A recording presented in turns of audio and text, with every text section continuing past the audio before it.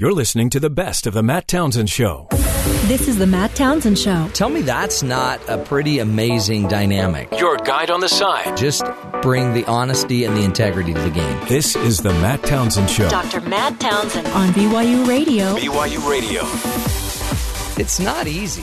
And if you've ever, can you imagine trying to stay healthy? Just do what you've got to do to stay healthy. But what about living in a city where they make it even harder to stay healthy? And you may not even recognize that, the data showed that in Massachusetts, there's 547 physicians for every 100,000 people. And in the South, in those 5 states that are struggling in the South, there's 87 physicians for every 100,000 people. It's crazy. And so at some point, it's not enough to just only tell people, you just got to be disciplined. Well, you can be the disciplined one in those areas. You totally can be, by the way. But there are some things that we all need to do to exercise a little more discipline in our own life. So think about your life. Where do you need to pick up a little bit more discipline? Where do you need to really get your act together a little bit more? And I want you to have an idea in your head, because whether it's just watching less Netflix, exercising more, spending more time with your family, being disciplined to put your phone away, those are all things that each and every one of us could and probably should be doing, right? One of the things we might want to do too is to choose to focus our firepower. One of the things I've found is if I keep trying to do everything and be disciplined everywhere, discipline is a limited reserve. You have so much energy and ability in you to do something. And some of the research shows that the later in the day, the harder and harder it gets for people to actually exercise more and more discipline. It might be easier, especially if you spend an entire day having to be disciplined, not getting mad at people, not being, angry, not having blow-ups, not eating that really good lunch. If you've been exercising discipline all day, you might notice that the later it gets in the day, the harder this gets. So instead of having 5 different things that every day you're trying to exercise your discipline on, what if we could just try to become more disciplined on one thing a day? Let's try to just use as much of our firepower as we can on that one thing. And sometimes, if you may have noticed that, like when you're using a garden hose, you put your thumb over the end of the hose and you kind of restrict it a little bit. And by restricting the hose, you can actually create a stronger stream and a more directed focus stream. That's kind of what we need to do. There's power in restricting a little bit and focusing our discipline to be able to handle something and to be able to take it on a little bit more in a focused way. You're listening to the best of the Matt Townsend Show. There's a great book by Greg McKeown called Essentialism, another book by Sean Achor called The Happiness Advantage. Both are great books that are now sharing all of the research about how to use how to create positive psychology in your life, how to be happier. Sean Achor talks about a rule called the 20-second rule in his book, The Happiness Advantage.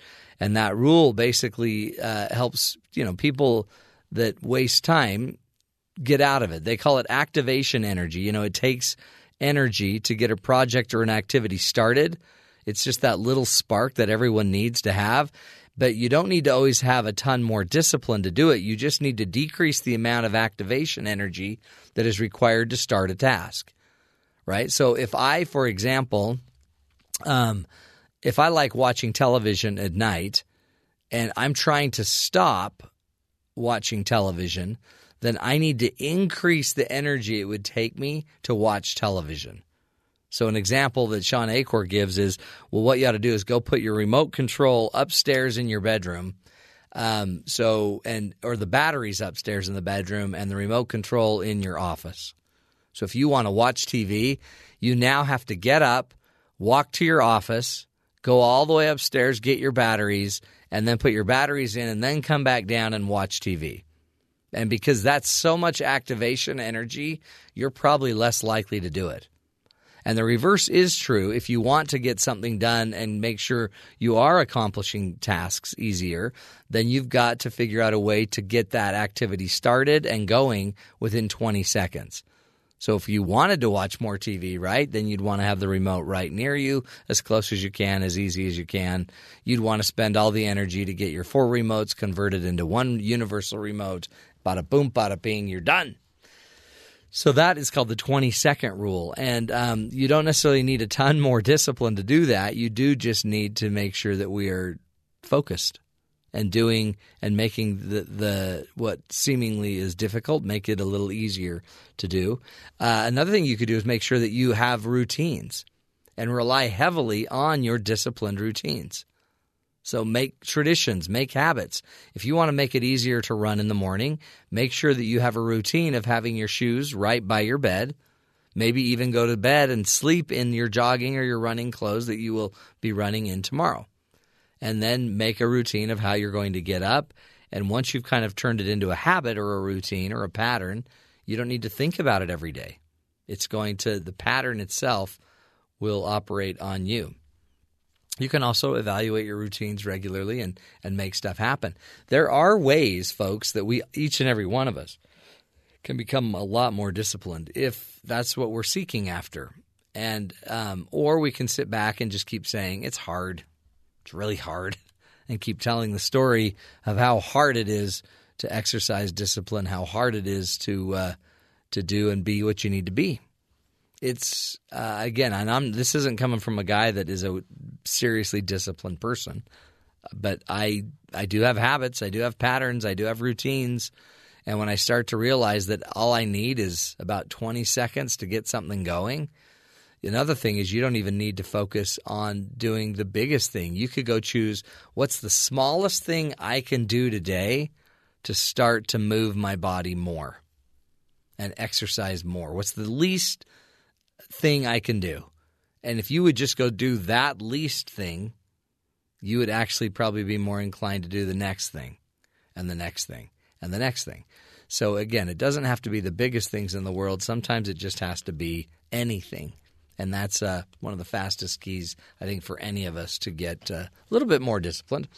Again, the 2 books are Essentialism by Greg McKeown and The Happiness Advantage by Sean Acorn. You're listening to the best of the Matt Townsend Show. If you didn't get a chance to see it, the funeral of Barbara Bush was really an amazing thing, especially when you watch the present world of politics.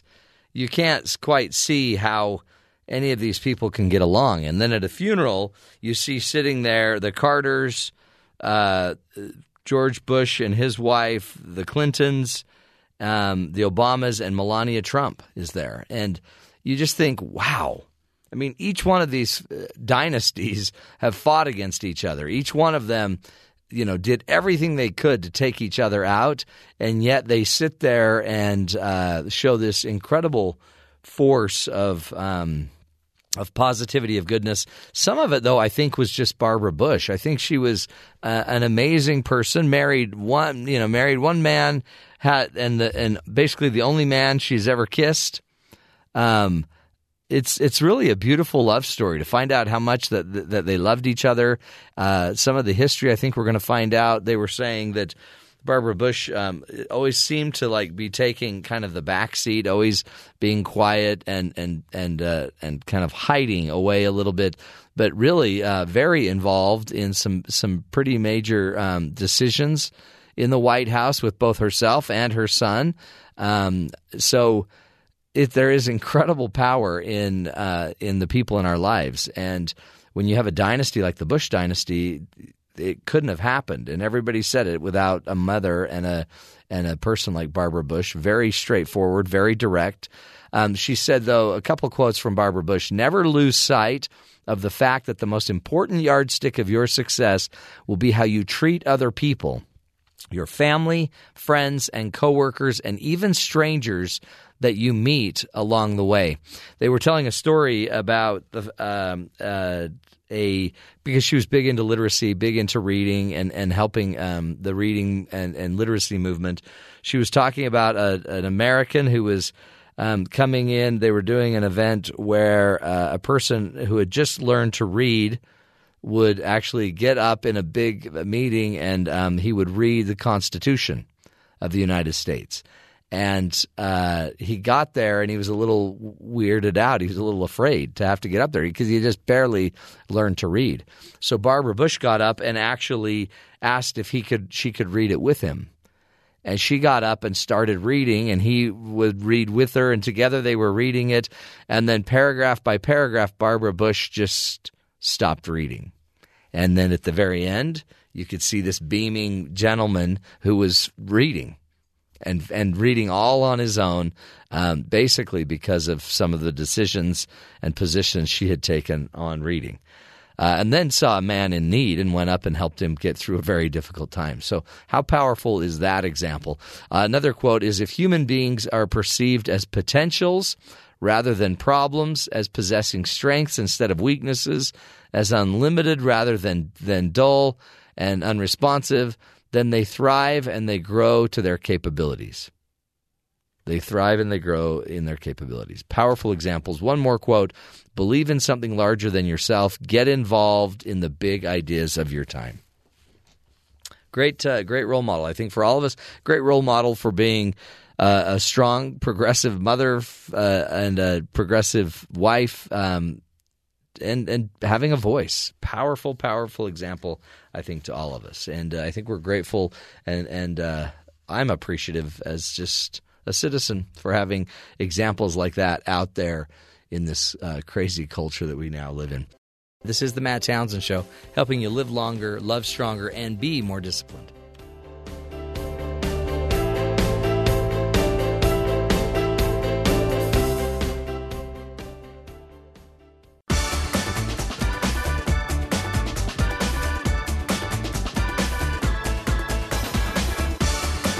Welcome back to the Matt Townsend Show.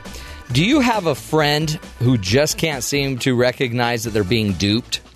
They don't realize that the door-to-door salesman has fooled them again, or that the Facebook is never really going to give away free money just because you copy and pasted something into your status.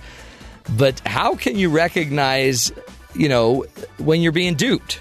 And why is it that some people are more likely to fall for it, and some aren't? For that matter, what are these people doing that are duping us? What are their tricks? What do they use in order to kind of trick us? Well, we've got a great guest joining us. Dr. Jeremy Sherman is with us. Dr. Jeremy Sherman received his PhD in decision theory. He has written over 475 articles for Psychology Today, and is a founding member of an 18-year-old research project founded by Harvard and Berkeley biologist Terence Deacon. Today he's here to talk to us about how not to be fooled by jerks and not to become one. Dr. Jeremy Sherman, welcome to the Matt Townsend Show. Thanks for having me, Matt. Thanks for being here. This is an interesting article, and I loved it. You've got to describe for us two things, okay, or define, I guess. We have to define our terms. Your article talks about suckers and jerks, and, for every jerk there, I guess, needs to be a sucker, and for every sucker there's a jerk. Explain what your definitions of these.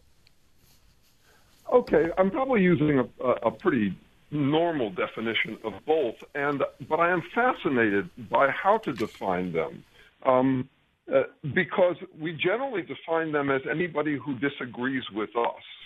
So if you disagree with me, then you're a sucker or you're a jerk. And I have been long interested in trying to find a more objective way to describe that, or else we end up with the world we have these days, which is lots of different factions that disagree with each other, and they're all confident that their opposition is jerks and suckers. Right. But So one way I framed it is, what is a butthead other than someone I butt heads with? It's true. It's almost like instinctively anybody that doesn't think like me, I might think, meets the role of a sucker or a jerk, I guess. That's right, a sucker, yeah. Or a sucker or a jerk. And actually, in a way, the difference between them is just input and output. That is, if I'm taking in someone else's beliefs that then I'm a sucker, but then if I espouse those beliefs, then I'm a jerk. I mean, there's one way to think about that. But I'm really basically working with the familiar definitions, but looking for a way to get beyond our subjective treatment of them. What really goes into being a sucker or jerk? That isn't about content. It's really about how you manage, how you think, how you shop among interpretations. It's not about what you think, but how you think. How you shop among interpretations, because there's many ways to see something or to be pitched something. And so this is really about how you evaluate the data. That's right. And interpretation is really what it comes down to. We talk about reading situations. Well, when you think about reading, it's not a matter of automatically having a transfer of truths from one source to another. Right. It's always got interpretation in there. It's open to interpretation. So it is largely about how we shop among interpretations. Oh, go ahead. And it matters a lot. It's some of the biggest shopping decisions we ever make. So I'm interested in it for social welfare generally, how to make society work better. But I'm really mostly interested in it at a personal level. If you shop poorly among interpretations, you can end up wasting years of life and millions of dollars in the long run because you've bought into something that doesn't actually serve you. So I'm really interested in this from a personal perspective as well. How to not be a sucker in our personal lives is where we get the most traction on this issue. No, it's so true. And I guess that's part of it is because, like you were saying, if somebody tells me something at my doorstep about what the bugs are going to do to my house, that's why I need to get pest control. I guess I now have to interpret it. And you're saying I need to take probably a more active role in questioning the data and shopping my interpretation versus the data they're selling and kind of measure this out so it's it's betterment for me and my family. Yeah, that's a fairly straightforward case. I mean, that is one can then get a second opinion from another exterminator or something like that. But let's take a more personal and subjective version of it. Suppose you're in a relationship that isn't working for you. It could be a business relationship or a personal relationship, a romantic relationship, and you're feeling the urge to get out of it. But the other person calls you a quitter or uncaring or unloving or thinking about leaving. Well, you can end up spending decades of your life in a relationship that turns out not to be the best for you because you're persuaded by what turns out to be empty rhetoric. Let's take the concept of uncaring. It's used as a pejorative. It's used as a negative. It means you're doing something wrong when someone accuses you of it. No one feels complimented when they're told that they're uncaring. So we know it's bad. What does it mean? It means you don't care about something. It implies a rule that one should always care about everything. Well, you can't do that. Nobody does that. Right. So I'm even talking about at that level, at that personal level, if you take that as evidence that you are wrong for not caring about this or that, whatever it is, it could be a person, it could be a cause, someone could call you uncaring for not making something a priority. We're all making things priorities, and that means we're also making other things not priorities. And if we don't understand how that kind of rhetoric can move us, then we become suckers. Yeah.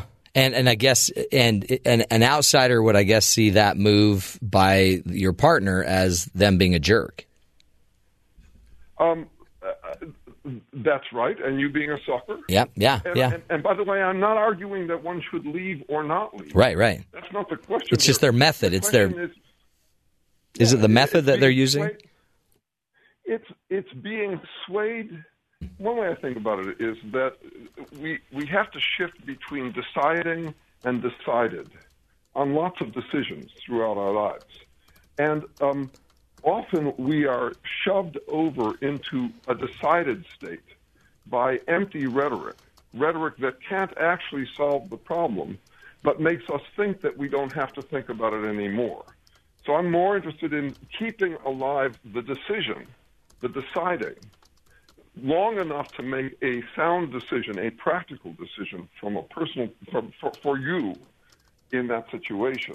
And the rhetoric basically puts us to sleep. If someone says, well, you're uncaring, I can't leave this relationship because I wouldn't want to be uncaring. Right. Or I wouldn't want to be called a quitter. That has decided it. It's basically smuggled a decision into a description. Someone thinks that they're just calling a spade a spade when they say, hey, look, you're just a quitter. You know, that's what you are. No, it's not that simple. We all quit things. You can't live your entire life as though you never quit something. The question is what to quit. And you can't get to that question if you fall for the kind of empty rhetoric that says quitting is always a bad thing to do. Yeah. You know what? You see this a lot, I guess, don't you, in the rhetoric of our politics, of our policy making, even in the whole gun discussion now. A lot of stuff is being folded in, and like you said, decisions. It's our apparent decisions of what side we're on are all being smuggled just into the rhetoric or the description of the problem. What, you want to kill people? You know what I mean? Yeah, exactly. Right? Yeah, that's exactly right. And so a CPA considers April 15th, the month coming up to it, to be their season. This is my season. Yeah. Politics is a fascinating time to be studying. It's a fascinating arena to be watching this occur in, and we're seeing extensions of the slippery, pseudo-profound rhetoric, the rhetoric that sounds fancy but isn't actually saying anything, or is making a decision with only a one-sided argument. To take an old example, we were told that we couldn't leave the Iraq War because it would be cutting and running. Well, that's just a direct parallel to what I was just talking about. Cutting and running is to reflect negatively on leaving something. Well, do you want to say that you've cut and run every time you leave everything you ever left? Yeah. You can't do that. Sometimes some of those decisions are good ones, some of them are bad ones. You don't want that rhetoric to decide it. And yet in politics, we use that to an extraordinary extent. And I guess, is it always, like you said, is it always just a really nicely packaged statement, like cutting and running? You know, your boots on the ground or whatever. So, I guess it's really about the language that we're using. Is that language sculpted to make this happen, or is it just evolving in our normal day-to-day conversations? Well, it's a combination, and it's irresistible. If you're in a position of power and you need to justify to a receptive audience, a gullible audience, you can't help but use this stuff. So one of my fascinations is that rhetoric gets better and better over time. That is, if we find a new rhetorical trick by which to convince people of things, whether it be in a partnership or whether it be in politics, at any level, in any arena, we don't forget that rhetoric. That is, it worked for us, so we're not going to forget it. Yeah. And yet at the same time, a sucker is born every minute. That is, we are all born naive, so it's very hard for critical thinking skills to keep up with the quality of rhetoric that's available. And I do have hopes in this election that one of the effects, if we survive this election, will be that we will have become more sophisticated in our shopping among interpretations. Yeah. Because you need a whole lot of training in a whole lot of bad rhetoric before you start to see that it's bad rhetoric. And in a way, we get that over the years. For example, you look at an advertisement from the 1940s and you say, God, who would believe that stuff? Right. So we do become somewhat more sophisticated, but it's very hard to keep up. Well, and it sounds like, too, Dr. Sherman, we've got to be talking about it like we are in order to maybe point it out more. Let's take a break. We're speaking with Dr. Jeremy Sherman, who is the author of the book Negotiate with Yourself and Win, Mind-Minding for people who can hear themselves think. Wonderful insight there, plus 400-plus articles on Psychology Today. We'll come back, continue the discussion about how not to be fooled by jerks and how not to become one. Stick with us. This is the Matt Townsend Show.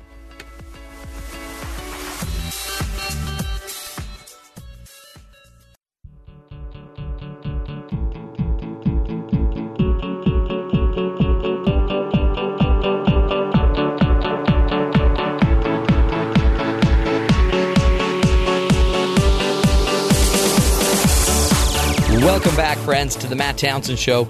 Today we're talking about how not to be fooled by jerks. or to become one. And in order to do that, you got to sucker-proof yourself. And there's certain conditions that our next guest, or our current guest, is talking to us about. Dr. Jeremy Sherman joins us.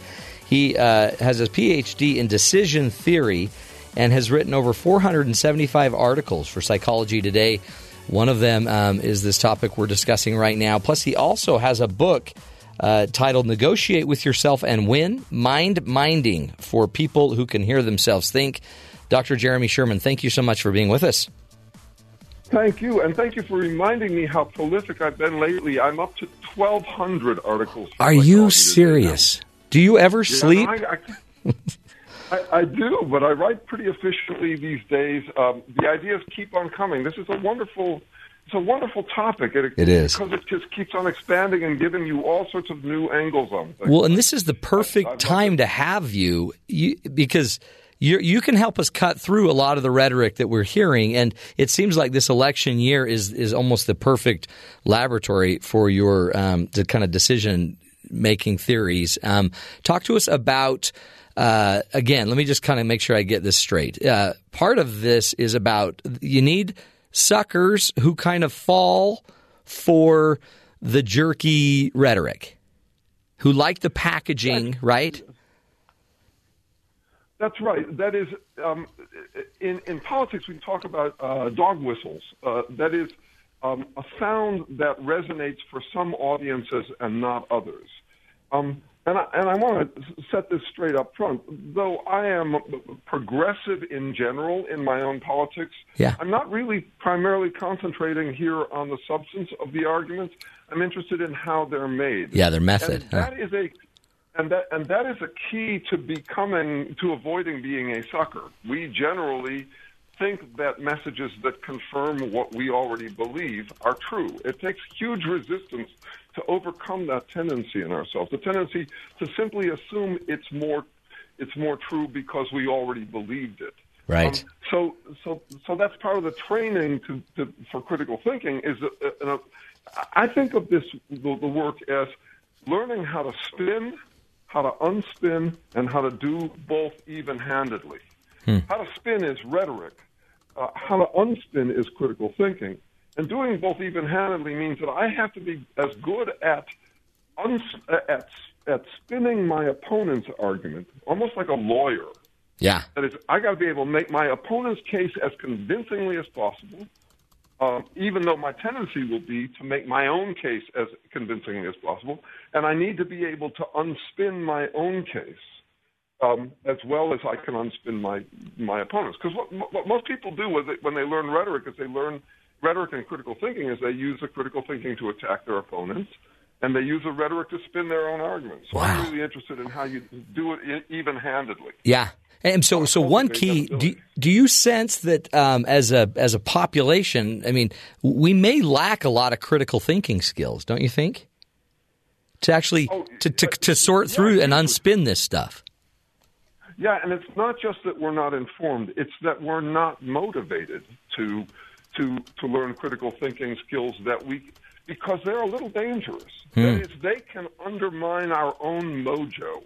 Yeah. I need a certain amount of confidence that I'm right in order to get through my day, in order to stay focused on what I'm doing. And so I'm very unlikely to want to know how to dismantle my own sources of mojo. This is why we end up with a country full of factions that are absolutely confident that they are 100% right and that the other side is suckers and fools. What about one of the things in your article you cite is part of this is just, I guess, education. And I guess you're not talking formal education, but people that are more apt or likely to buy into a jerk's argument would probably be somebody who's not as educated, or I guess isn't open to wanting this information because it'll impact our mojo, like you're saying, or isn't looking for other answers. Well, yes, and I would argue that that's not a rare pathology. I would say that that's fundamental to human nature. That is, we find what feels like a groove to us, and then we want to stay in it. It's very disorienting to to reopen questions, big questions, or fundamental assumptions in our lives, and rethink them. It's very hard to do. It's costly. I do think that some of this does require formal education. We talk about how our education system is failing us, but really we have to prioritize in education, and the shopping among interpretations is the biggest priority, I think, for a capable society. That's got to be what education does more than anything else. Facts we can now get on the internet, intermingled with all sorts of nonsense, but of course you can get at facts if you want. How you shop among those facts for what to invest in, that's really difficult work, and I do think it requires some formal education that doesn't get enough attention in schools because we mostly still focus on facts. Right. Give us the you gave about I think it's 4 basic questions that help us to I guess unsucker or sucker-proof ourselves. What are some of the things we can be doing to make sure we don't fall into the category of sucker? So the first of them would be, can you state, if you hear something profound sounding, because it uses, let's say, those dog whistle words, the words that evoke in you or stir you to enthusiasm and all that, can you state it in plain language? I was talking to a friend yesterday, a libertarian friend yesterday, who told me that freedom unites. Okay, those are 2 powerful sounding words. Yeah. And I was challenging him because I was saying, it's interesting, libertarians want to make a very big change in the country, and to do that, to make a very big change, you have to unite. But at the same time, you're all advocates of anarchy and doing your own thing. So how are you going to deal with that? Well, he had this pat answer, freedom unites.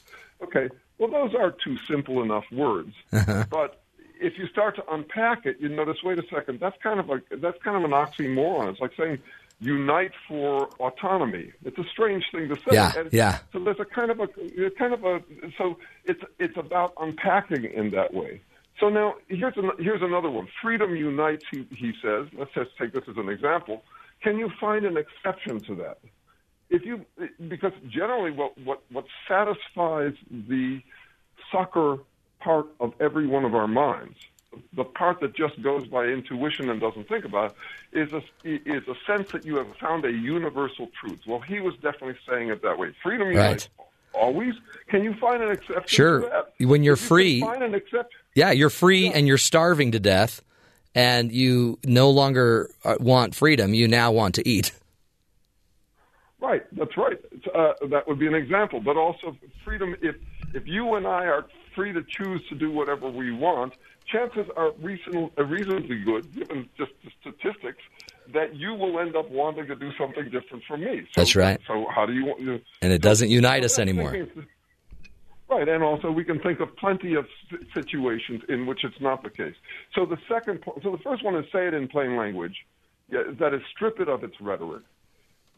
2 is, can you find an exception? If you can find one exception, then it's apparently not this general, universal, sweeping formula that will solve all your problems all the time. Yeah. And you have to, so this is basically an argument against what's called confirmation bias, the tendency for all of us to look for examples that support whatever we believe in, not look for exceptions. But if we really want, a solid understanding, better interpretations, we have to be very careful about what's a universal rule and what isn't a universal rule. And a lot of stuff is touted as a universal rule when it can't possibly be. Right. In fact, and speaking it as a fact, I guess that's another one of your points is, because you can speak so strongly, it sounds factual. That's why you're saying we've got to question, using these questions, this data, this rhetoric. That's right. And actually, and rhetoric takes all sorts of forms. The general definition of it is basically mercenary forms of persuasion. That is, they can be used in support of any cause. They are not specific to your argument, but they're just kind of a general purpose way of tipping the scale, putting a thumb on the scale. Either discounting alternative perspectives or amplifying the power of a chosen perspective. That's what rhetoric does. Yeah. It's kind of generic in that sense. And that gets to the third point, which is, could your opposition use your argument against you? For example, we like to sound perseverance furthers, but we usually employ it when we're thinking about things that we would like to see more of. So imagine if ISIS claimed perseverance furthers. We wouldn't be so happy with it then. Right. And so it's a matter of basically turning the tables in order to see whether this thing is actually as true and valid and affirming as you think it is. If your opponent can use it against you, then it's not as true as all of that. And finally, the fourth one does get down to this basic point I was making earlier, which is we often use loaded terms as if they're merely descriptive. So notice that I could if I don't like what you your commitments, I can call you stubborn. Mm-hmm. If I like your commitments, I can call you steadfast. What's the difference between them? A matter of opinion about whether it will turn out well. It's not at all. There's not a difference between them. It's not like stubbornness and perseverance or steadfastness are apples and oranges. They're one and the same thing. The only difference is the loading. And so it's very useful to be able to strip the loading off of something. When someone calls you a quitter or someone calls you steadfast, those are, in a way, sort of opposites. Try to strip that off. Translate from the positive to the negative, from the negative to the positive, so that you gain the power of neutral thinking, so you can shop among interpretations. I love it. Oh, that's such great advice. This is what makes us a critical thinker, but also, it can also help us be a motivator and somebody that can enroll people into our thinking. So I appreciate you being with us again, Dr. Jeremy Sherman. Go check out his book that is called Negotiate with Yourself and Win, Mind-Minding for people who can hear themselves think, and maybe even more valuable as well was also 1,200 plus articles on Psychology Today. All you got to do is look up Jeremy Sherman and Psychology Today. You'll get to his page and start downloading and reading all of those. We appreciate you, Dr. Sherman, and for the rest of us, let's keep our minds open and let's question what we're hearing. Let's question how we think. That way we don't have to fall into the sucker category. Powerful stuff. We'll take a break, come back, continue the discussion. This is the Matt Townsend Show. We'll be right back. You're listening to the best of the Matt Townsend Show. Welcome back, everybody. That song means it's time to bring on Pastor Ron Hager. He's not a pastor, but you are a great healer and shepherd of many. Dr. Ron Hager joins us. Ron is an associate professor of exercise sciences in the College of Life Sciences here at BYU. His expertise is chronic disease prevention. He is the antidote to death. Thanks. Thank you. And good to have you here, Ron. Today you're going to walk us through stress. We're stressed. People are stressed out. Yeah, that's for sure. We are stressed. Why? What? Matt, is it more? It seems like life should be getting easier. I have some theories about that. Okay. It's not. It seems like it should be getting easier, doesn't it? Because we're so technologically advanced. We have, all the advantages of technology and efficiency and productivity. We live in the United States, which is wealthier than many other countries. We seem to have it all. We have running water, except in like Flint, Michigan. Right. But, it's healthy. But we are pretty stressed. In fact, about 34% of U.S. adults perceived that stress affected their health a lot or to some extent. So in other words, they're connecting their stress to their health, and they're saying, things like, if I wasn't so stressed, I wouldn't be so sick, or the reason I'm sick is because I'm so stressed. And it's a serious problem. I think a lot of it has to do. one of my theories, but there's some evidence to prove this too. I don't know if it's causational. If you can say you can prove it, but even though we are so advanced in so many ways, we're also very disconnected. Yeah. How many times during the day does the average American look at their smartphone? to check it. Did I get a text or they just look at. They're not doing not how many times they do something with it, just how many times a day do they look at it. No, it's a great question. Let me check my phone. Okay. I'm going to go with a day. 32. 190. What? That's the average. Oh, that's pathetic. I had no idea. Oh, my heavens. So we're kind of disconnected, in my opinion, and one of the things that is horrible. That causes stress is disconnection, and one of the things that relieves stress is connection. So I wanted to talk just a little bit about this today, and talk about some things that maybe you can try or do, but also some of the research that I found fascinating. This is pretty recent stuff. We're talking about in the last 4 or 5 years what scientists and researchers are discovering about stress. But I'd like to share first a quote from a philosopher and psychologist named William James. He's passed away. 1910 is when he died. But listen to what he said.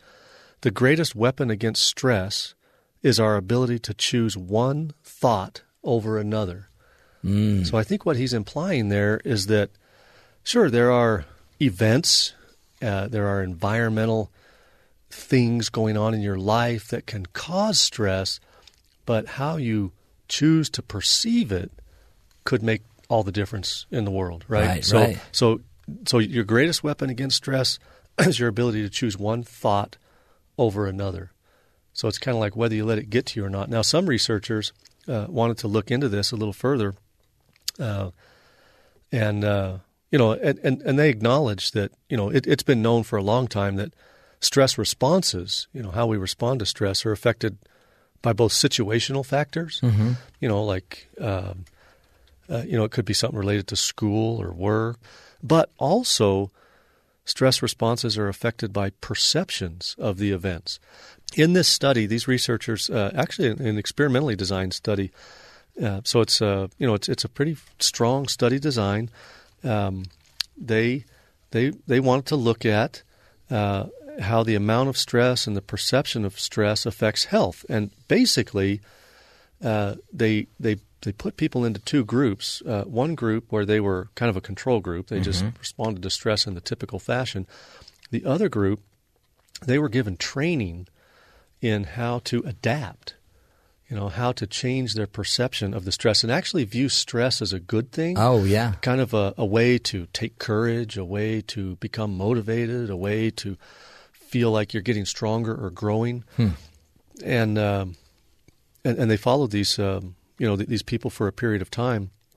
And those that reported a lot of stress, and that stress that they believe it impacted their health in a negative way, 43% increased risk of premature death. Really? So people who said they experienced a lot of stress and that they believed that the stress had a negative impact on their health, 43% increased risk of death.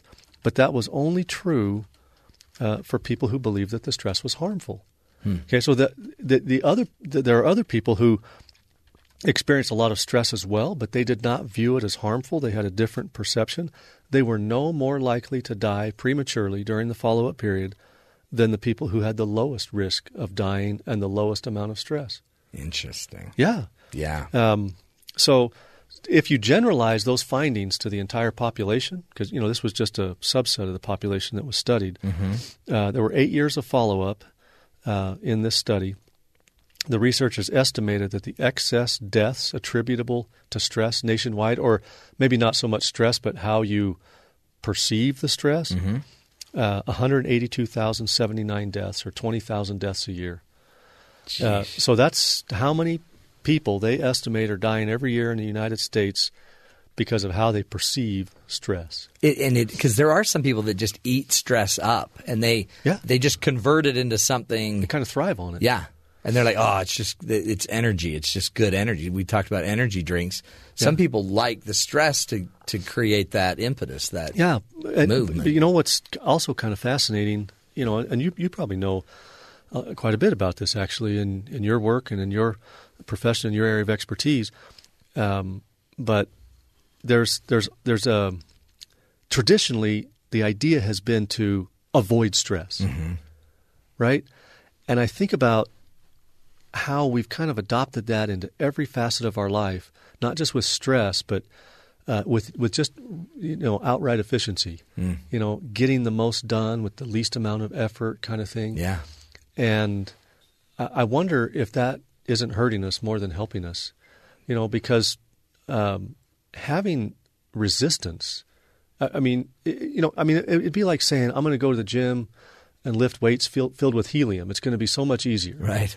It's like, well, that defeats the purpose, right? I mean, in your life, you need challenges. You need something to push against in order to become more resilient and to become stronger. Yeah. And if you remove or make attempts to remove all of the things in your life that cause resistance, what are you left with? You're left with a body, maybe physically, emotionally, mentally, that has become atrophied. Just like you can't get stronger by lifting lighter weights. Right. You have to lift the heavy things in life. So that's kind of another perspective, and I guess. anxiety, people with anxiety, it shows that when they tend to withdraw, they also just induce more anxiety next time because they haven't upped their game. They haven't upped their ability to go deal with a stressful thing. They just have learned to avoid it.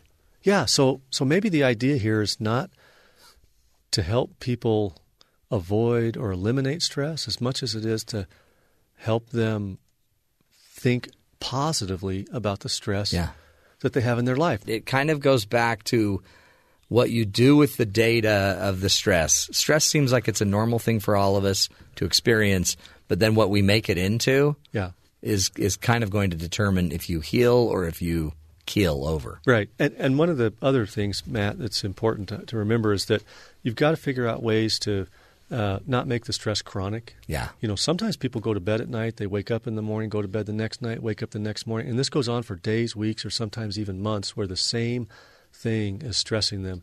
And that can be very problematic. But all these things that we've talked about today, the ideas from the American Psychological Association and the findings of this research indicate that these types of approaches can have acute effects on relieving your stress. Yeah. So while it might only relieve it temporarily and then the stress comes back, if you do these kinds of things regularly, then you're always getting the stress in the right perspective, or at least the stress is there, but your perception of it is in a different perspective. And do one of them. You don't need to do all of them, but one of them could create a major intervention for you.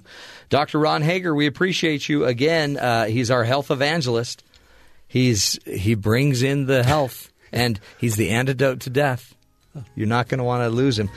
Ron, thanks again. Again, Associate Professor of Exercise Sciences in the College of Life Sciences at BYU. We'll take a break, come back, visit our good brethren at BYU Sports Nation. Stick with us. This is the Matt Townsend Show.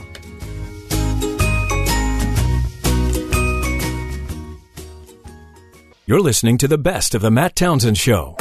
This is the Matt Townsend Show. Just bring the honesty and the integrity to the game. Your guide on the side. If we're not wholeheartedly in our relationship, then we probably are always looking for exit strategies. This is the Matt Townsend Show. Dr. Matt Townsend. A little coach's corner for you here.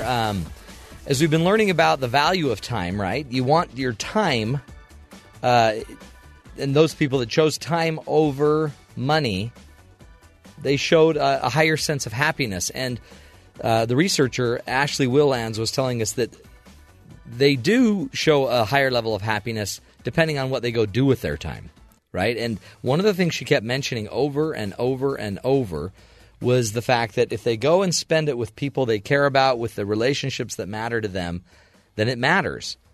So time matters. But it's not the time that's going to just make you happier. It's what you do with the time. It's the choice of how you spend your time. And so in the Coach's Corner, I wanted to just give you some ideas of maybe how to strengthen the time that you have with the people that you love, right? Because, have you ever gone on a trip with your family and you thought, oh, wow, when's this thing going to end? I mean, I love them and everything, but we've got 3 more days of this trip. So here's some rules of just how to hopefully find the time and actually spend the time that you find to make a little healthier relationship. One thing, number one, is find the compliment, not the critique.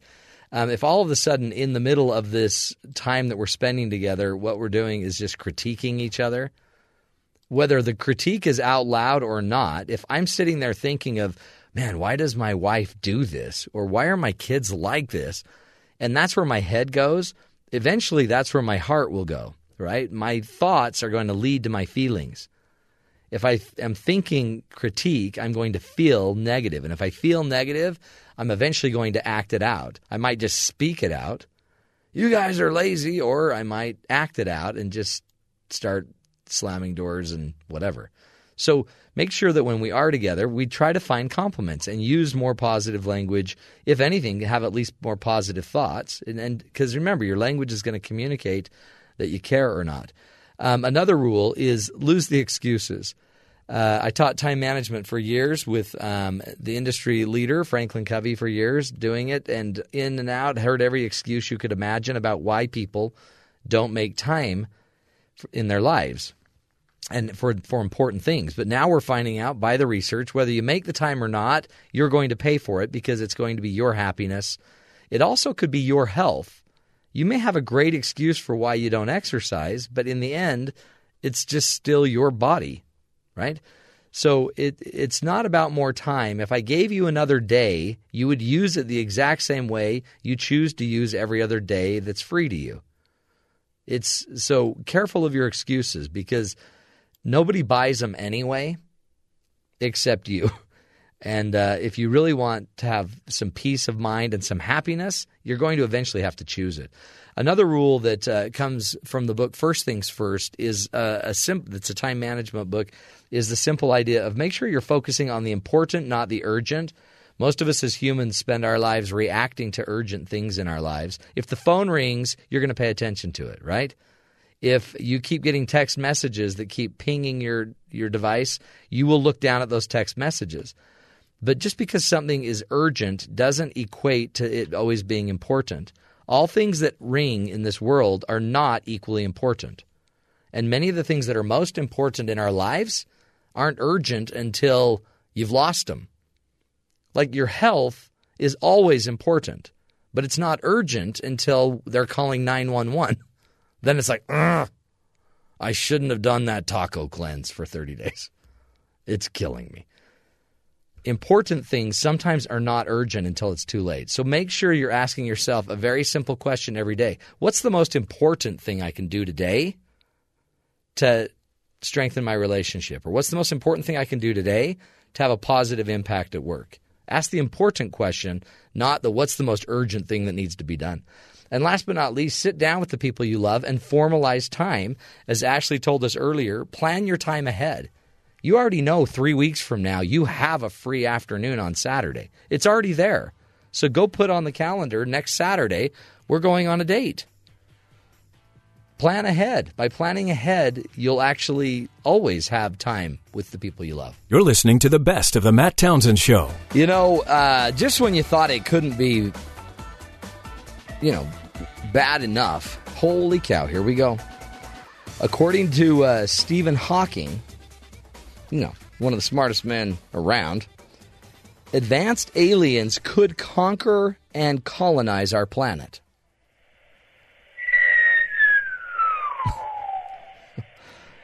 Here come the aliens. Is that a UFO landing there, Ben? I think it's from... Have you ever seen the movie Signs? Signs? Yeah. I think this is the same kind of thing. Oh, is it? They're sending us signs. It actually just sounds like a guy whistling on a ham radio. Wait, I think I know what they're saying. What are they saying? Well, what they were saying.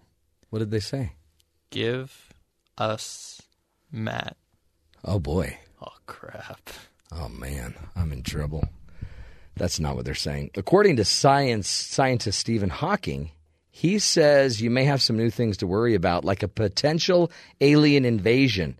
He said if aliens visit us, the outcome could be much more like when Columbus landed in America, which didn't turn out so well for the Native Americans, Professor Hawking told El País. He said such advanced aliens would perhaps become nomads looking to conquer and colonize whatever planets they can reach. He said the physicist, by the way, who had suffered, remember, a motor neuron disease since his 20s, explained that the existence of aliens is beyond doubt. To my mathematical brain, the numbers alone make thinking about aliens perfectly rational. The real challenge is to work out what aliens might actually be like. He also explained that the best chances for survival of the human race is to find a new home on another planet. Now, I don't understand that, because if they can find us on Earth, won't they find us on Mars? Now with this great discovery on Mars that we can have, that there's water there, we could get in there, do some filtering, start growing some crops, and live on Mars. There is an increasing risk that a disaster will destroy Earth. Again, I'm not hawking, but is there not an increasing risk that a disaster could also destroy the next planet we find? Aliens. I therefore, according to Professor Hawking, he says, I therefore want to raise public awareness about the importance of space flight. I have learned not to look too far ahead, but to concentrate on the present. So I agree. Let's get NASA back up. Let's get that thing going. Let's get to Mars. Let's get to the moon. Let's have a ladder to the moon. Let's also help this poor guy. Holy cow, sad story out of, it's so tragic. I think it was in Lancaster, Pennsylvania. A man was sentenced for burning down his home, his family home, to rid it of aliens and demons. He burnt the home down. Joshua Whitman, 34, told police he set his home on fire in Ephrata Township, Pennsylvania, because aliens were living in the walls. Yeah. So apparently they're already here. This is the tangled web of life.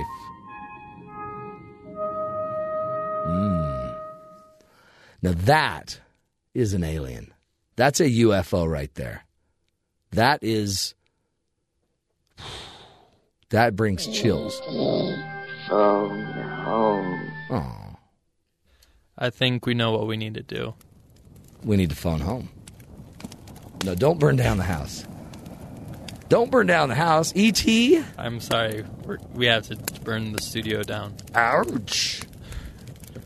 Oh, that was a great show, too. E.T., a great alien. So if the aliens are like E.T., come on. You just want to cuddle with him?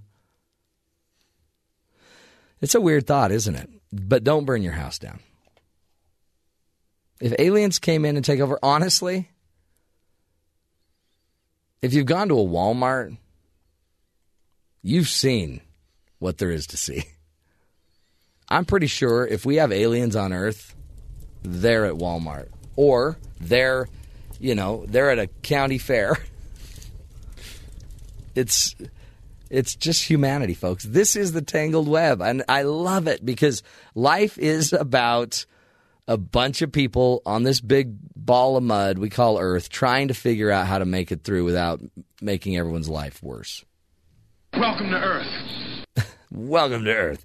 And honestly, if you want to, you can worry about the aliens that aren't even living here, but I'd worry about all the crazy people you're driving next to on the roads, the people you go to work with. We're all already major Martians and aliens when we come to this. Think of it. We are not even good with ourselves. Our bodies, we're a little messed up. So let's just keep it home. Worry about home. Don't burn down your home, for heaven's sakes. You don't need to go to jail for this. The aliens, they're not coming from outer space. They are among us already. I work with one. Not going to name a name, but his name rhymes with Ken Blosden. You're listening to the best of the Matt Townsend Show. Is your job going to just be outsourced? I mean, will there be a day where the radio talk show host will just be outsourced? I mean, it already is in the DJ world, right? They just put in all the songs and a computer will play the song for you. I think that's going to be the first job that's outsourced. Well, I actually think board operators will be the first job that's outsourced. No, there's a certain talent in art that goes behind board operating. No, see, No. See, the difference with the talk show host is that we have to know how to work with people. You, for example, Benny, you don't have to work with people. You don't have to communicate. Yeah, it's And hard. we wish you would. Don't get me wrong. We actually wish you would talk. But, by the way, that was interesting. Yesterday, I left the confines of my office where I like to just hibernate and came out where the people are. And you were out there and all of the producers were talking to you. You were like involved in a conversation. I know, it was like a real conversation. It was like the first time, I think, in a year that I've seen you do that. Yeah. What's wrong? Are you okay? Isn't this supposed to be good? No, I think it's fantastic. Oh, okay. But it's like, I'm just wondering, are you sick? Did you need a ride? It's terminal. Is that what it is? Were you looking for a ride from somebody? Is that why you were talking to him? Well, normally you don't talk to the girls. Well, I was looking for a ride, but they all said no, so I thought I'd just keep talking to them. Let me just tell you, if you ever need a ride, Terry's here. Oh, okay. Terry will take you wherever you need to go. I don't know. Sometimes he has like a really stone cold look on his face. Yeah, that's Terry. Yeah. That's just how Terry rolls. Will he? You know what we ought to get you? You've heard about those self-driving cars? Yeah. Did you hear now there's self-driving strollers? Have one. Really? Mm-hmm. Yeah, I wouldn't share that. Smart Bee is marketed as the first intelligent stroller in the world. It uses motion tracking sensors to follow you wherever you go, allowing for hands-free strolling. Isn't that great? So you just put your baby in the stroller and then you just walk and then the stroller follows you. That would be great. Sounds dangerous. You're a baby. Like all great ideas nowadays, the Smart Bee is currently in its crowdfunding phase on the Indiegogo website. However, if all goes correctly, the stroller will easily be the most decked-out baby carrier ever created. In addition to an electric motor that will assist in movement, the stroller will also feature wireless speakers so your baby can rock out, a bottle warmer, are you kidding, a rocker, and 3 retractable canopies. Plus, you can have a temperature-controlled bassinet. It'll only cost about $3,200. So once again, the rich and their babies get to stay warm while the rest of us are freezing. The future doesn't look so good for the poor people, or just us average folks. Anyway, you can expect shipment April 2017. Ben, I'm worried about your future. You can easily outsource ice cream. No, you can't. No, you can. No. Not the way I make it. That's true. I could just send my kids to the store and say, son, go get some ice cream. Outsourced. Well, that's buying ice cream. That's not making ice cream. Right. But how many outsourced ice cream how many ice cream makers are we going to need in the future if one robot can make every kind of ice cream? Yeah, but it's an art form, man. I know what would happen, though, is the robot would come buy your ice cream. I would like to buy some ice cream, and it would buy your ice cream. It would then take your recipe, and then the robot makes your recipe. Boom, you're out of business. Anyway, I'm just trying to help you. Make sure you focus on it. Get the right product. Don't sell to robots. Don't. Got it. Mental note, don't sell to robots. That's the Coach's Corner, folks. Fairly basic stuff, eh? We'll be right back.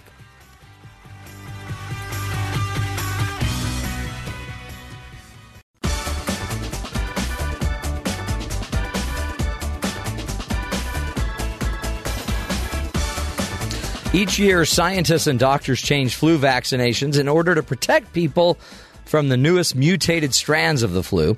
The flu and cold season is in full swing and is expected to peak early in the new year. Bacteria, like viruses, become more resistant to the medicine and treatments that we have today. So how does bacteria and viruses become resistant? And how are they introduced into our environment? Here to speak with us today is PhD Valerie Harwood, professor and chair at the University of South Florida. And we're talking about an article she wrote, How Do Antibiotic-Resistant Bacteria Get into the Environment? Dr. Harwood, thank you so much for being with us today. Oh, hi. Thank you. Good to have you to kind of walk us through this. I guess in the end we hear more and more about antibiotic-resistant bacteria, but what fascinated me about the article is this idea of how it gets into our lives, how it gets into our neighborhoods, our communities. Can you just walk us through, first of all, I guess, bacteria, how is it different from a virus? And then talk about how these antibiotic-resistant bacteria are getting out there. Okay. Well, viruses are obligate, or they have to be intracellular pathogens, meaning they have to live inside of our cells. And they actually use our cellular machinery to grow and reproduce. And because they're so intimately linked with our cellular biology, there aren't very many targets that we can use to eradicate viruses. And so when you have the influenza or norovirus, for example, there's no simple antibiotic that you can take to rid yourself of the infection. Bacteria, on the other hand, are fundamentally different forms of life and use different cellular machinery. They have different structures in their cells. And so we can actually capitalize on the natural microbial community's arms race in a sense, and use their tools to our advantage, because antibiotics are natural products originally. For example, a lot of people know that the first antibiotic was isolated from the fungus Penicillium. And so during the so-called the golden years of antibiotic therapy exploration, most of the antibiotics that were found were natural products. And so bacteria produce them naturally in order to kind of gain an advantage mostly in their soil or plant environments. And so it's only intuitive that other bacteria would have the capability to have some resistance to these antibiotics. And so again, we have this idea of kind of an arms race of, bacterium A is going to produce a compound that's going to inhibit bacterium B, and then maybe bacterium B has a mutation or an alteration in some structure, and so then it becomes resistant to that antibiotic. And this has been going on, literally for millennia before we happened upon the idea that we could use these natural products in order to contribute to our health. And so, the arms race then, as we see it in our efforts to find new antibiotics that will not be, that will not be vanquished by the bacteria, is a difficult one because they have many ways of becoming resistant.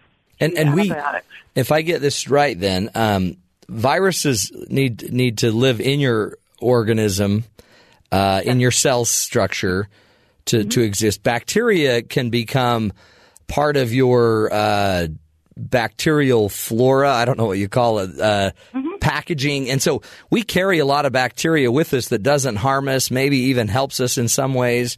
But our body's really used to, dragging along a lot of other bacteria, and it doesn't necessarily make us sick, but we might be a carrier of bacteria that might break down or make someone else sick. Well, right, and so we call that our normal flora, and we have a normal flora of our gastrointestinal tract, we have normal flora of our oral cavity, we have normal flora of the genitalia, and so all of our normal flora protects us against invasion from pathogens. And so, but at times, this even members of the normal flora during times of an imbalance in the rest of the flora can become pathogens. So, for example, almost all people carry Staphylococcus aureus in their oral cavity, and a lot of them are colonized with methicillin-resistant Staph aureus, which is the dreaded MRSA. And so most of the time, these organisms aren't causing an issue. But if the person becomes weakened, if they become immunocompromised, if they have some sort of a lesion, an opening in the mouth, for example, that the organisms can get in and colonize, then it can become an issue. And kind of as you inferred, people can pass these antibiotic-resistant strains from one person to another, and while in one person they may be causing no issue, and another, again, especially if they have health issues or are very young or very old, then and don't have as good of an immune system, then they can become infected and become sick. And this to me, this is what was shocking to me, is how this bacteria, it's in my body, I carry it in my mouth, in my system. It does protect me unless it becomes pathogenic. But it's also, we live in a community where we all kind of, as a communal body, have access to maybe each other's. Talk about what's happening in St. Petersburg, Florida, in Pinellas County, I mean, and how we end up then sharing this bacteria. Well, the study that we did was precipitated by a big sewer line break, and so it was a pretty main line, and so the spill was over 500,000 gallons in magnitude. So it was a lot of sewage that spilled, and it spilled into a drainage ditch, and that ran down into the bay waters. And so what we were interested in was, would vancomycin-resistant enterococci, so I'll abbreviate them VRE for brevity, if the VRE will be found in this sewage, and if so, will they persist for any length of time in the water and in the sediment or dirt underneath the water in the drainage ditch. And so, kind of to our surprise, we did find VRE, and the reason it was surprising was because generally this bacterium is localized to hospitals and occasionally to people who may come home with it. So there is some community spread of VRE, but it's mostly spread in hospitals. And we had found it some 5 or 6 years before in hospital wastewater, but not in residential wastewater. So this was residential wastewater, and so we were a bit surprised to see it. And we were able to culture the bacteria for several days after the spill, and we were able to detect the genes for vancomycin resistance, which is called the VAN-A gene, for 10 days after the spill. And so it not only was released into the environment, but it stayed there for some time. And so this is a cautionary tale for the U.S. in general, because we know that our sewage infrastructure is getting old. It costs a lot of money to update it or replace it, and people don't really realize how many, relatively small sewage spills happen all the time, and how often these sorts of spills get into the water that they may be using for recreation. And so this is, again, it's not meant to be alarmist and not to say that, don't go in the water, but more like, so let's think about how important it is for our wastewater collection system to be updated and to to be impervious to release of these organisms. We don't want these breaks. We don't want cracks. We don't want this stuff getting out into the environment. Because we always thought it was, these superbugs were kind of the hospital. They're in the hospitals. So we were always afraid, okay, don't go to the hospital. If you don't have to go to the hospital, don't go to the hospital. But really, I guess the idea is this could be in any community. A lot of these places, might get a large storm, which overwhelms the sewage system, overwhelms the pipes, and then there's backup. And anyway, I guess we are a community then, really, of bacteria, and we're sharing bacteria. But it's almost like we have to get more on top of this as far as our systems go, our structures go, and just the infrastructure of the country. Yeah, I think that's important. I think another thing that's important in terms of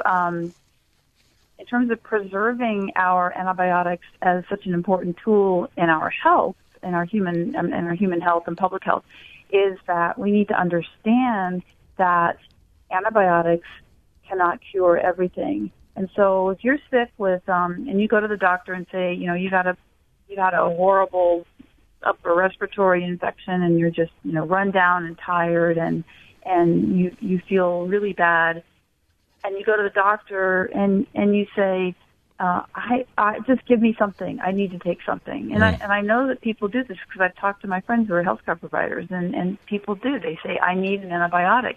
And if you have a viral infection, you do not need an antibiotic. And in fact, taking that antibiotic will actually select for any antibiotic-resistant organisms, the small fraction that you might have in your GI tract, and then actually kind of amplify the population of antibiotic-resistant bacteria. And this especially happens when people don't take their full course of antibiotics. And this is actually it's a linked and also a separate issue. So that even some people who get antibiotics for a very valid reason, they may take the antibiotic that should be taken for 10 days. They may take it for 3 days and feel better, and then they say, "Oh, I don't need to take this anymore." Oh, yeah. And so they stop taking it. Well, then what happens is that potentially a small fraction of bacteria, maybe of antibiotic-resistant bacteria, who maybe had partial resistance to that antibiotic, and so you only took it for 3 days, and now what you've left in your GI tract is a population that's partially resistant. And so a lot of antibiotic resistance occurs by an accumulation of mutations, and so now, or an accumulation of acquired genes, and so now you basically left a half-resistant population in your GI tract that now only needs one more gene or one more mutation to become fully and dangerously resistant. And so, so taking antibiotics for less than the prescribed amount of time is like rolling the dice in terms of eventually having a full-blown resistant bacterium residing in your GI tract that then could be spread to others, or again could come into play when you if you become immunocompromised or just run down or from some other cause. Great advice. And I guess again, don't push it if you've got a virus. It's not going to help. We're speaking with Dr. Valerie J. Harwood, professor and chair at the University of South Florida, I believe chair of the Department of Integrative Biology. She's walking us through an article she wrote about how do antibiotic-resistant bacteria get into the environment. Well, one way is we're all carrying them, and then sometimes our infrastructure breaks down. Sometimes we're creating bigger problems by how we try to medicate, how we try to use antibiotics maybe inappropriately. Stick with us. We'll continue the discussion on the other side of this break. This is the Matt Townsend Show, helping you live longer. We'll be right back.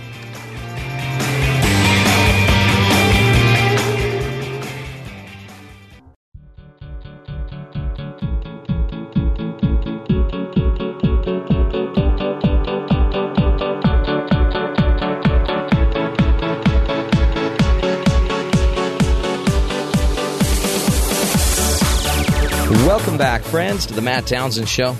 Today we're speaking with Dr. Valerie J. Harwood. She is a professor and chair at the University of South Florida, and we are walking through an article she wrote on theconversation.com, How Do Antibiotic-Resistant Bacteria Get into the Environment? She's been teaching us the differences really between bacteria and viruses, and also about antibiotics and the proper way to use them. One of the things, Valerie, first of all, again, thank you for being with us and giving us your insight on this. Oh, you're welcome. I guess it's interesting. You bring up a good point. We sometimes, it seems like, push the hand of our doctors by, we go in there, we know we have sore throat, we are convinced, your sister-in-law, she just had some antibiotics and it got rid of hers, so let's get rid of yours. And we might be driving the doctors to overprescribing antibiotics, are we? Well, that can occur, and our training for physicians now includes a lot of training on the dangers of overprescribing antibiotics and our duty to be good stewards of antibiotics. So certainly the young physicians are, and I mean all physicians are becoming more and more aware of this issue. But when we get the antibiotics, I mean, really, I guess they could be doing. Is that when they do a strep test to see if you have strep throat? They should be swabbing it to make sure you have it before they give you the antibiotics. Exactly, and these tests are really rapid nowadays, and so you don't really have to wait that long. And then if that comes back negative, then it's you're going to use some over-the-counter medications to relieve the congestion and hydrate and rest, and you'll get better. And a lot of people, they get the antibiotics and they get better. They think it's because of the antibiotics, when in fact they would have gotten better anyway.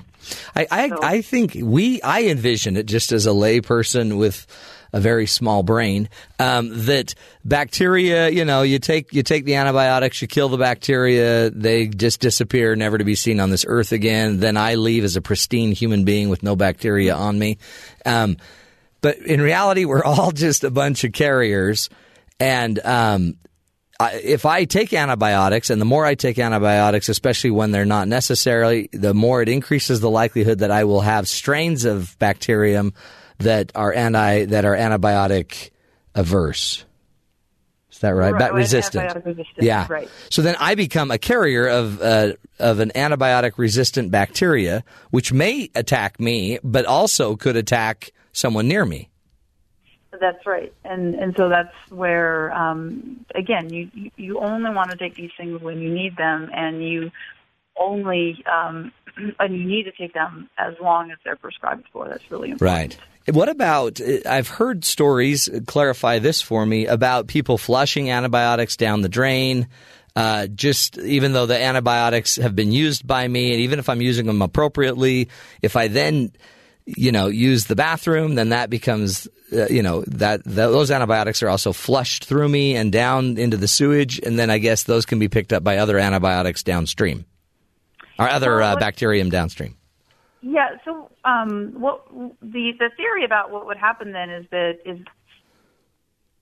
antibiotics exert what we call selective pressure on microorganisms. Which selective pressure just means that the antibiotics are a force that will cause only certain members of the bacterial population to be able to survive. And so we say that the antibiotics are selecting for the resistant ones. And then that removes the competition from the non-resistant ones. It kills the non-resistant ones, and then allows kind of a free open field for the resistant ones. And that's really the issue with over antibiotic exposure. And that would be in the wastewater treatment system, or in the environment, as well as in the human body. It's the selective pressure that's provided by the antibiotics, again, that selects for the resistant ones against the sensitive ones, that is what's going to be the driving force to amplify that population of antibiotic-resistant bacteria. And there is a communal force here, which seems to kind of go hand in hand with the idea of vaccinations as well. One of the reasons why we tend to be very pro-vaccination as a country and as a community is because we're really only as healthy as the majority of vaccinated, healthy people. We are a community of this. And so I guess part of this is getting everyone on the same page. How do we get everyone up to speed? I know that's probably a major thing you're trying to do with your work with so many government agencies, but how do we, and what can we be doing just as average, regular folks to make sure we are healthy with bacteria, viruses, vaccinations? What do we do? Well, I think that the idea with vaccinations is the idea of herd immunity. That if almost everybody in the population is immune to a given infectious organism, then the community is going to be pretty safe. And so, with interesting analogy, because with antibiotics, it's almost inverse. The opposite. You want all the microorganisms to be susceptible to the antibiotic, but the ideas of good health and good stewardship for the community come in both directions. But it's interesting because I gave a talk at a really neat conference last week, and it's called ABRACAM. But it was basically for specialty for minority students in science. And so it was a great conference, but a lot of the students there were asking me, well, the same question: what do we do about antibiotic resistance and how people view it? How do we get the message across? And so I had a couple of slides in my talk that might be of interest here to your listeners. And one of the things I said was, the sheer toll on human health that people don't appreciate. So, for example, the CDC estimates the number of illnesses caused by antibiotic-resistant bacteria in the U.S. per year at over 2 million. And out of that, 23,000 deaths. Now, if you think about these 2 million illnesses, and then they estimate the per patient cost of antibiotic-resistant infection at somewhere between $18,000 to $29,000. So now you think about the amount of money going in to these infections. So the economic burden in the U.S. is about $20 billion in healthcare costs and $35 billion in lost productivity. Unbelievable.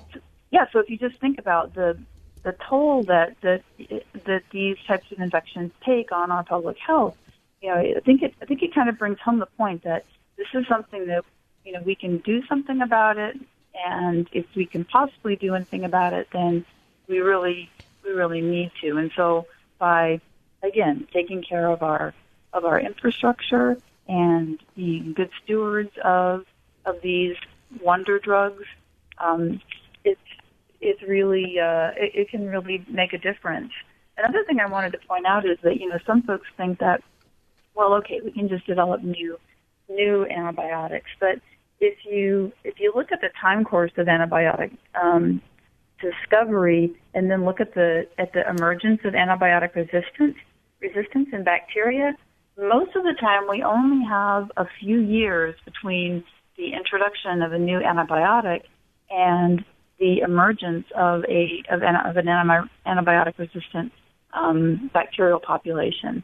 And so it's really hard to get very far ahead of these bacteria because they are so good at mutating. They're good at exchanging genes, so horizontal gene transfer, and so even in developing new antibiotics, we still have to think very, very hard about how we're going to protect their efficacy as time goes on. And then, as a lot of people know, the business of developing new antibiotics, it has not been very attractive to the big pharmaceutical companies lately. Right. If you think about something like a statin or a blood pressure medicine that a person might have to use for 20, 30 or more years, and then you think about an antibiotic that's used for 10 days and then no more. So that's an economic disincentive it's an incentive to make these long-lasting drugs, these drugs that are used over a person's lifetime, versus an antibiotic that's used for a very short time. Yeah, and then you've got to redo it every 2 to 3 years, figure out the next mutation. Yep. You've got to keep ahead, and of course, probably most people know that the development of these drugs and the testing is really, really expensive, and so that means that we've had slowly over time, fewer and fewer drug companies are pursuing the development of new antibiotics, and so. We saw the same thing with Zika and some of the vaccinations because it takes a lot of research, a lot of money. One of the ideas was let's subsidize it, right? Let's give some government subsidies to make sure we have companies that are interested in doing it. Yeah, exactly. And I have seen some talk of that, and I hope that the talk continues because it's important. What do we need to worry? I mean, again, I think everybody's heard of that one friend's neighbor's sister who caught that flesh-eating virus in the hospital after having a surgery. Is there really anything we can do about the hospital-borne, superbugs? I think as as patients, you can actually look up the performance of the hospital before you go in. So you may have some choice in choosing a hospital. You can, of course, be aware. Hopefully, if you're feeling good enough, you can be aware of how the people around you are acting. So, are they washing their hands? Are they, again, you may not be able to see that when you're in the hospital. But I think the big thing is stay in the hospital as short a time as possible. Yeah. Get out of there. Get home where you're in with your own bacteria, huh? Right, and the hospitals, I think, are very much along the same lines now. They don't want people to stay any longer than they have to, and for economic reasons. And I think that they also recognize that it's really difficult to be to completely halt the spread of antibiotic-resistant bacteria in an environment where it's everywhere, and right. Where you're more likely to have them than in a normal home environment. Well, Dr. Harwood, thank you so much. Great insights, and I think lessons for all of us. Appreciate it. Again, Dr. Harwood is Valerie J. Harwood, professor and chair at the University of South Florida, chair over the Department of Integrative Biology, and expert in water quality, microbiology, and microbial ecology. Man, it's good to have smart people around us, huh? Giving you the lessons you need to live longer, love stronger, lead healthier, happier lives. This is the Matt Townsend Show. We'll be right back. Stick with us.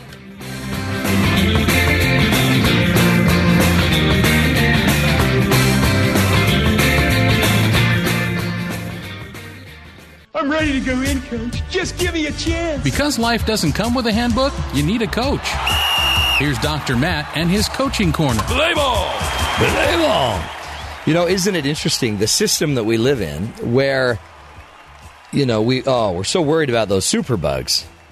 And it's so out of our control because some super flesh-eating megabug could take over your body, MRSA, for example. And then our last guest tells us that pretty much all of us have some staphylococcus virus, or not virus, bacterium in our mouth.